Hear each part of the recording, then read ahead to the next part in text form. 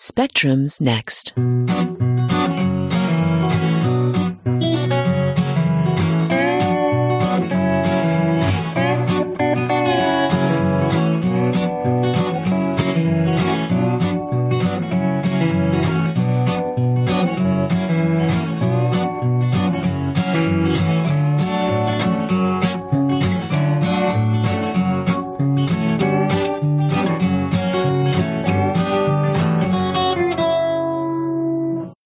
Welcome to Spectrum, the science and technology show on KALX Berkeley, a bi-weekly 30-minute program bringing you interviews featuring Bay Area scientists and technologists, as well as a calendar of local events and news.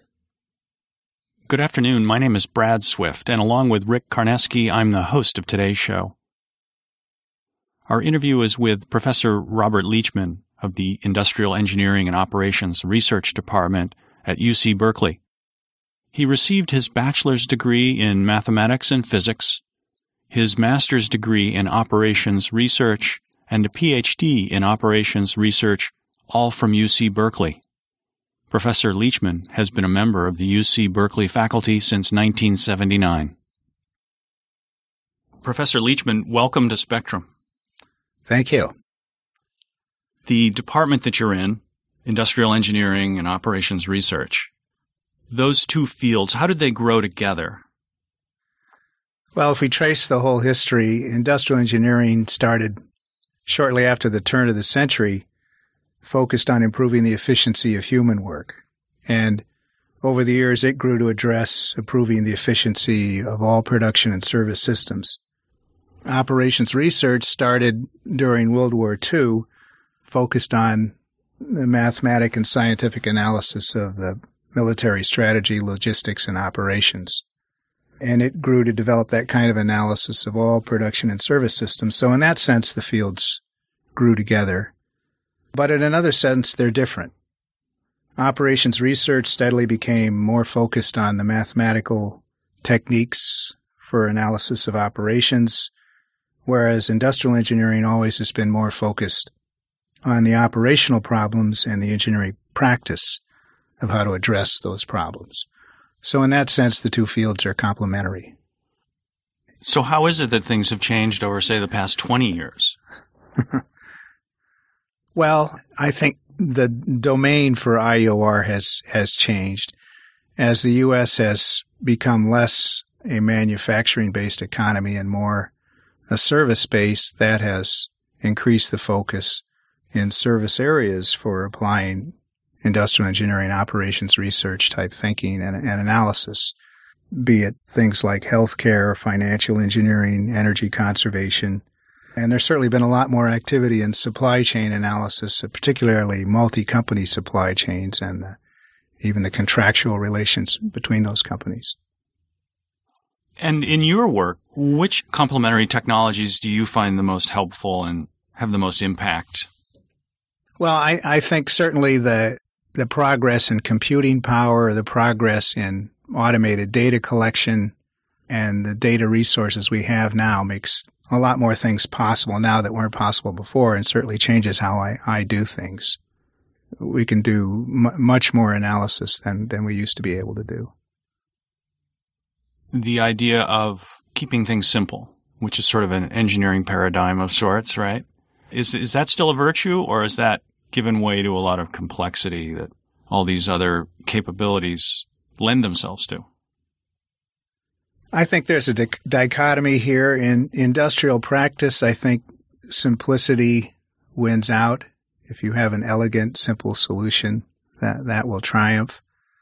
I think the incentives are a little different in academic research, especially mathematical research, from the kind of an elegant theory is one where you start with a small set of assumptions and you derive a great complexity of results and analysis out of that. And so sometimes I think there's kind of a different direction between what's really successful in practice and what's really successful in academia. What is the research like in industrial engineering and operations research in terms of the academic research and theoretical research that happens? Well, those doing research on the mathematical methodology of operations research consider themselves to be theoreticians. And those doing work on advancing the state-of-the-art in engineering and management practice are often labeled as, quote, applied, unquote, researchers.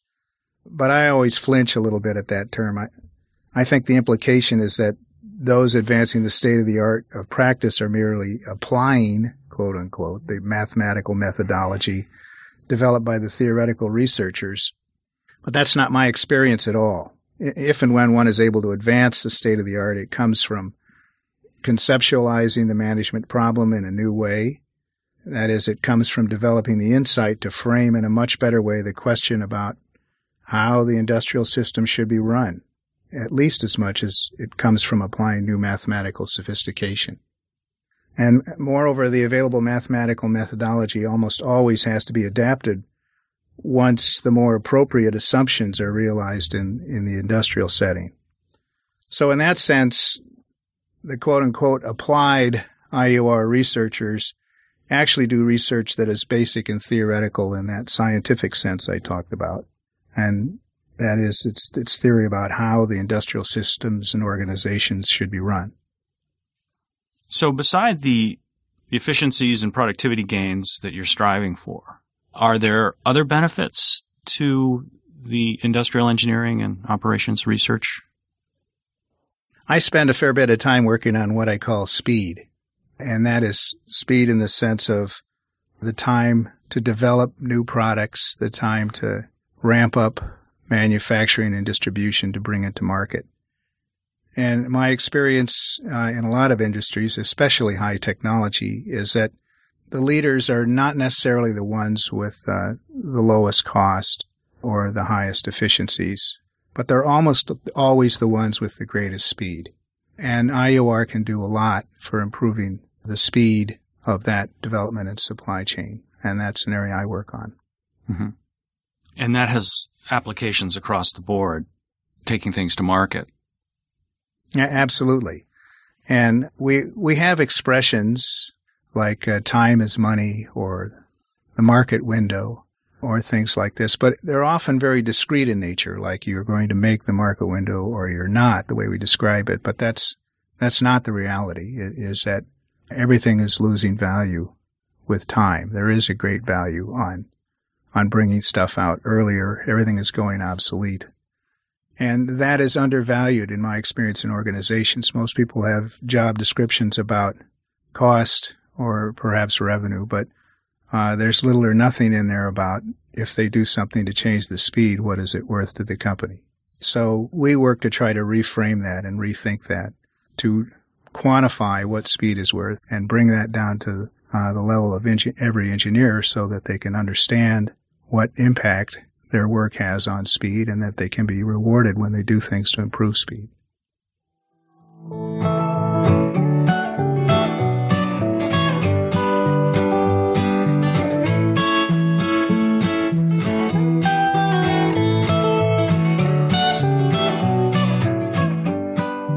You are listening to Spectrum on KALX Berkeley. Today's guest is Professor Robert Leachman of the Industrial Engineering and Operations Research Department at UC Berkeley.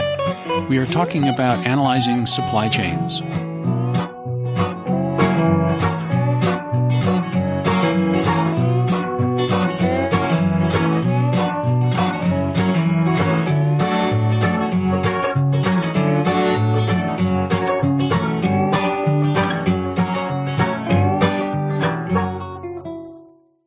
Can you give us an overview of this kind of mathematical analysis that you use in your work?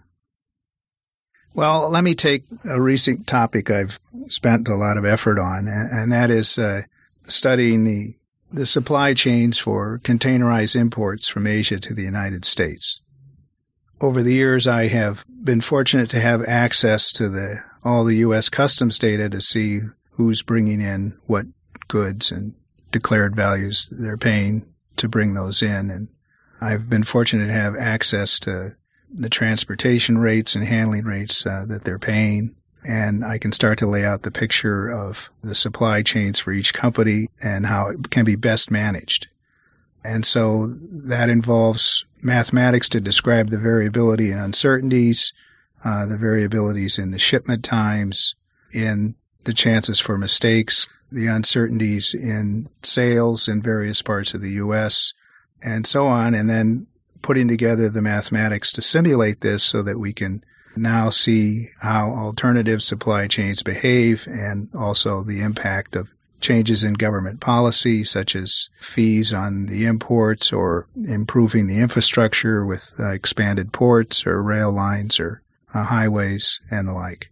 This is kind of a long, large effort to where we've been able to replicate inside the computer the whole trade going on and then inform both policy analysis for the governments and for the importers themselves. California, in particular, it's a real destination for the Asian supply chain. Are there peculiarities about California that you could tell us about? Well, close to half of all the waterborne containerized imports from Asia to the U.S. enter through the California ports, if you include Long Beach, Los Angeles, and Oakland. And there are very good economic reasons why this happens. And this has to do primarily with managing the inventory and supply chains. If you think about the alternatives of at the factory door in Asia, we can decide how much is going to go to various regions of the United States before we book passage on the vessels. Then considering the lead time, you need to book a vessel at least 2 weeks in advance. And considering the uncertainties and so forth, is that you're committing how much is going to go where 1 to 2 months before it gets there. Whereas if you simply ship the stuff to California and then after it gets here, now reassess the situation based on how much arrived in California and what is the updated need in the supply chain in the various regions in the U.S., then you can make a much more informed allocation, match the supply to demand much better, and you'll reduce the inventory in the system, and you'll decrease the time until goods are sold and people will be able to get their goods earlier.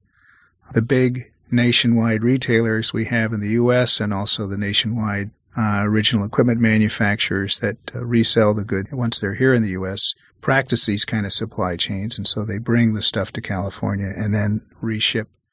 So that means that we have a critical role in supply chains, and more comes here than goes elsewhere. If you were to think about doing what we do at, say, the Port of Seattle or through the canal to the Gulf or East Coast, then you would have to ship into that Southern California market, which is the largest local market in North America. And that would be much more expensive than if you start there and ship out from there, so you don't have to ship that local market stuff. The downside of that is that there's a huge amount of pollution created with all the truck traffic to bring the boxes from the ports to a cross dock or a warehouse and transship the goods, reload them, and send them back to a rail yard and so on. And that creates traffic, it creates pollution, it creates concern for the governments, and rightly so. And so there's been a lot of proposals that maybe there should be some sort of special tax on the containers to pay for infrastructure and to pay for environmental mitigation and the like. So I've done some of the studies of that question from the point of view of the importers of what is the best supply chain for them in response to changing infrastructure, changing fees and taxes, changing prices at the California ports. I published some studies that have been highly controversial and got a lot of people excited. I did two scenarios, one where there's just taxes placed on the boxes and there's no improvements in infrastructure. And the answer to that scenario is a pretty significant drop, especially the lower value imports where inventory is not so expensive will simply move to other ports. But then I also did a scenario where if there was a major improvement in infrastructure of moving cross docks and import warehouses closer to the ports and moving the rail yards closer to the ports to eliminate the truck trips and the like, that even as high as $200 a box, this would be a value proposition to the importers of the moderate and expensive imports, as it would make California even more attractive than it is now. And so that got picked up by one camp saying, see, we can tax them and they will stay and pay. But they didn't quite read the fine print in the sense that, no, you have to build the infrastructure first, and then you can use that money to retire the bonds. But if you tax them first without the infrastructure in place, they will leave. The bill passed the California legislature, but fortunately, Governor Schwarzenegger's staff contacted me and talked about it, and I think they got the story straight, and the governor vetoed the bill. But the challenge remains is that I find it intriguing that generally the communities near the ports are generally hostile to logistics activities. They don't want warehouses, they don't want truck traffic, they don't want rail yards, and this tends to mean the development of those kinds of things happens much further out in greenfield spaces, which of course increases the congestion, it increases the transportation, and I mean, there's something almost comical about hauling stuff around when we don't know where they should go yet. But there's an awful lot of that happens, so there's still a lot of potential to improve the efficiency of the supply chains. With this experience that you've had doing some research and then getting involved a little bit in the public policy side of it, is that something that you could see yourself doing more of? Well, I guess it is that I was asked by a government agency, the Metropolitan Planning Office for Southern California is as the acronym SCAG, S-C-A-G, Southern California Association of Governments, and they asked me to look at the problem, and I was happy to do so. I think in one sense it's nice to make a contribution to public policy so that we can have a more informed public management, just like it is to help private companies do that. But on the other hand, the political process is pretty messy, pretty frustrating at times, is that usually things are a little more sane inside a company. But it's important, and I'm glad to do it. You are listening to Spectrum on KALX Berkeley. Our guest is Professor Robert Leachman of the Industrial Engineering and Operations Research Department at UC Berkeley. We are talking about analyzing supply chains and global trade. To sort of address the idea that all these efficiencies and productivity gains take jobs out of the economy, is there some swing back where there are jobs that are created by all these changes? Well, let me divide this into two pieces. First, with regard to IOR-type work, where we're developing systems to manage supply chains or industries better, is that I've been doing this kind of thing since about 1980 in industrial projects in the U.S. and abroad. And I don't ever remember a single project where what we did resulted in a decline in employment. And in fact, a lot of those were companies in crises. And if we hadn't been successful, I think a lot of people would have been put out of work. And every one of those projects created new engineering managerial jobs to manage the information technology that was being used to run the system better. So kind of on the micro scale of doing projects, it's not my experience that IOR-type work reduces employment. And when I think about the larger scale of all the offshoring of manufacturing from the U.S. to Asia, the companies doing this are more profitable and the costs to the consumers are much less. And if you look at the gross national product and the like, these numbers are pretty good, and the average income of Americans is very high compared to the rest of the world. But the distribution of that income bothers me a lot.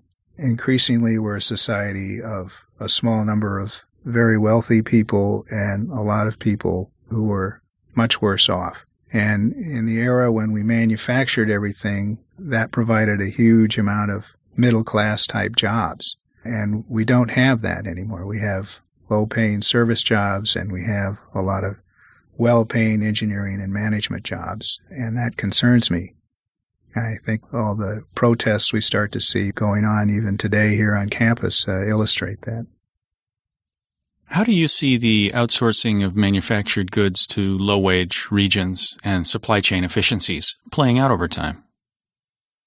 Well, certainly the innovations in supply chain management have enabled it, but the difference in salaries between this part of the world and there has always been there. That wasn't something that was created. Right. And it's not going to go away immediately. It'll take some time.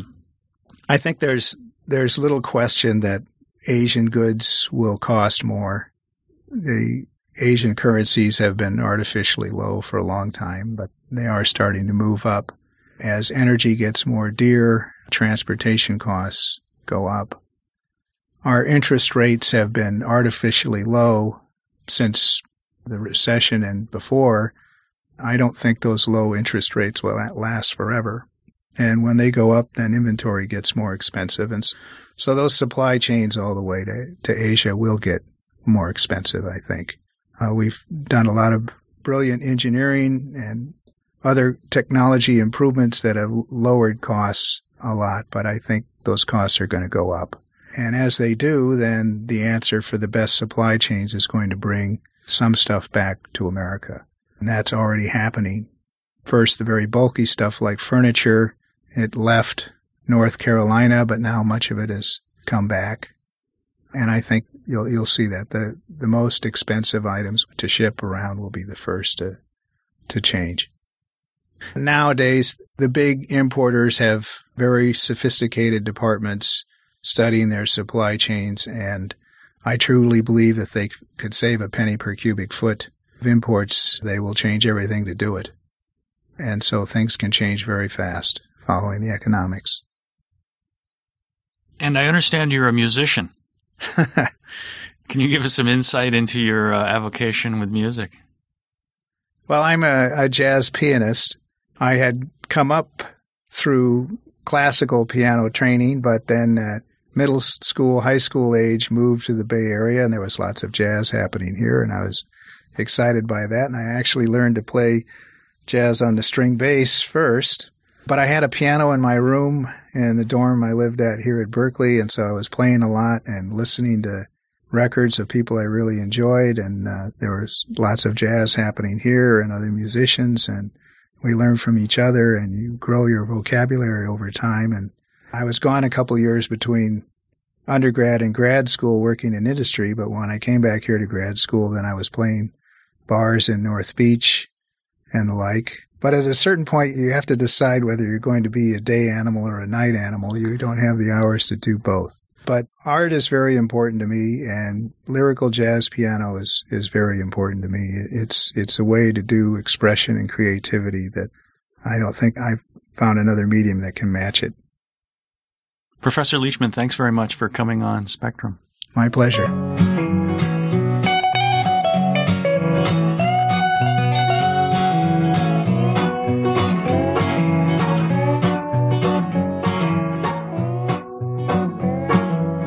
A regular feature of Spectrum is to present a calendar of the science and technology-related events happening in the Bay Area over the next 2 weeks. Brad Swift joins me for this. Get up close to hundreds of wild mushrooms at the 42nd Annual Fungus Fair, being held this year at the Lawrence Hall of Science in Berkeley. Eat edible mushrooms, meet vendors, and watch culinary demonstrations by mushroom chefs. Get the dirt on poisonous mushrooms and check out other wild fungi, from the wonderfully medicinal to the really, really strange. Mushroom experts will be on hand to answer all your questions and to identify unknown specimens brought in by the visitors. Mycologists will present slideshows and talk about foraging for mushrooms, find out how different mushrooms can be used for treating diseases, dyeing cloth or paper, and flavoring foods. The fair will be Saturday and Sunday, December 3rd and 4th, from 10 a.m. to 5 p.m. each day. There is a sliding admission charge to the Hall of Science, which includes all the exhibits and the Fungus Fair. Check their website, lawrencehallofscience.org, for details. On Tuesday, December 6th at 7 p.m., the Jewish Community Center at 3200 California Street in San Francisco is hosting a panel discussion on digital overload. Debate continues over the extent to which connectivity is changing the quality of our relationships and reshaping our communities. Now there are major concerns about how it's changing our brains. Pulitzer Prize-winning New York Times tech reporter Matt Reichtel, Wired's Stephen Levy, and Rabbi Joshua Shulowitz Join moderator Jonathan Rosen, author of The Talmud and the Internet, to address pressing ethical questions of the digital age, including, what are the costs of growing up digitally native? Are our children casualties of the digital revolution? What are the long-term effects of net use? Visit jccsf.org for tickets, which are $20 to the public, $17 for members, and $10 for students. Women's Earth Alliance presents Seeds of Resilience, Women Farmers Striving in the Face of Climate Change. Tuesday, December 6th at the David Brower Center in Berkeley. The doors will open at 6 p.m. for reception and music. The program is at 7:30 p.m. It entails Stories from the Field by India Program Director Rucha Chitnis. Other special guests and speakers to be announced. Admissions is $15 in advance and $18 at the door. December's Leonardo Art Science Evening Rendezvous, or LASER, will take place Wednesday, December 7th from 6:45 to 8:55 p.m. at Stanford University's Geology Corner, Building 320, Room 105. In addition to socializing and networking, there will be 4 talks. Shona Kitchen of San Jose State University will speak on hyperfunctional landscapes in art and offer a fresh outlook at the technological adaptations and how they can enhance and enrich our surroundings rather than distract us from them. UC Berkeley's Carlos Gwynn will show how knots can be used as constructivist building blocks for abstract geometrical sculptures. NASA's Margarita Marinova will share how the dry valleys of Antarctica are an analog for Mars. These are the coldest and driest rocky place, with no plants or animals in sight. Studying these dry valleys allows us to understand how the polar regions on Earth work, what the limits of life are, and to apply these ideas to the cold and dry environment of Mars. Finally, San Francisco Art Institute's Peter Foucault will present on systems and interactivity in drawing, where drawings are constructed through mark-making systems, and how audience participation can influence the outcome of a final composition, focusing on an interactive robotic drawing installation. For more information on this free event, visit leonardo.info.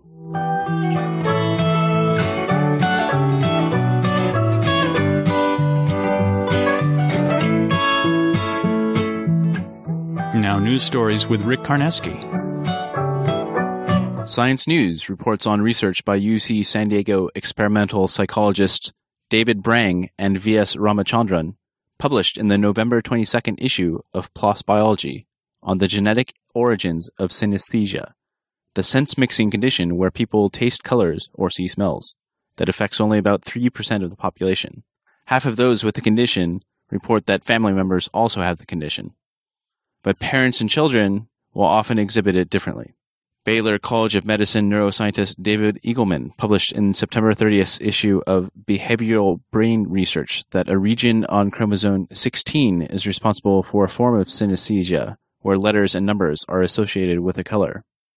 Brang hypothesizes that the gene may help prune connections in the brain, and that synesthesiacs may suffer a genetic defect that prevents removing some links. An alternate hypothesis is that synesthesia is caused by neurochemical imbalance. This may explain why the condition intensifies with extreme tiredness or with drug use. Brang and colleagues believe that it is actually a combination of these two that lead to synesthesia.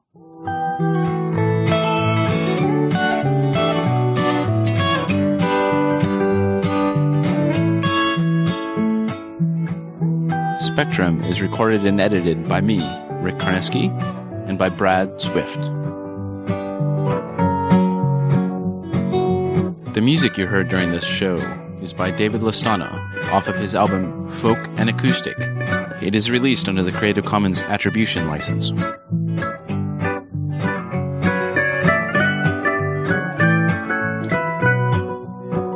Thank you for listening to Spectrum. We are happy to hear from listeners. If you have comments about the show, please send them to us via email. Our email address is spectrum.kalx@yahoo.com. Join us in 2 weeks at this same time.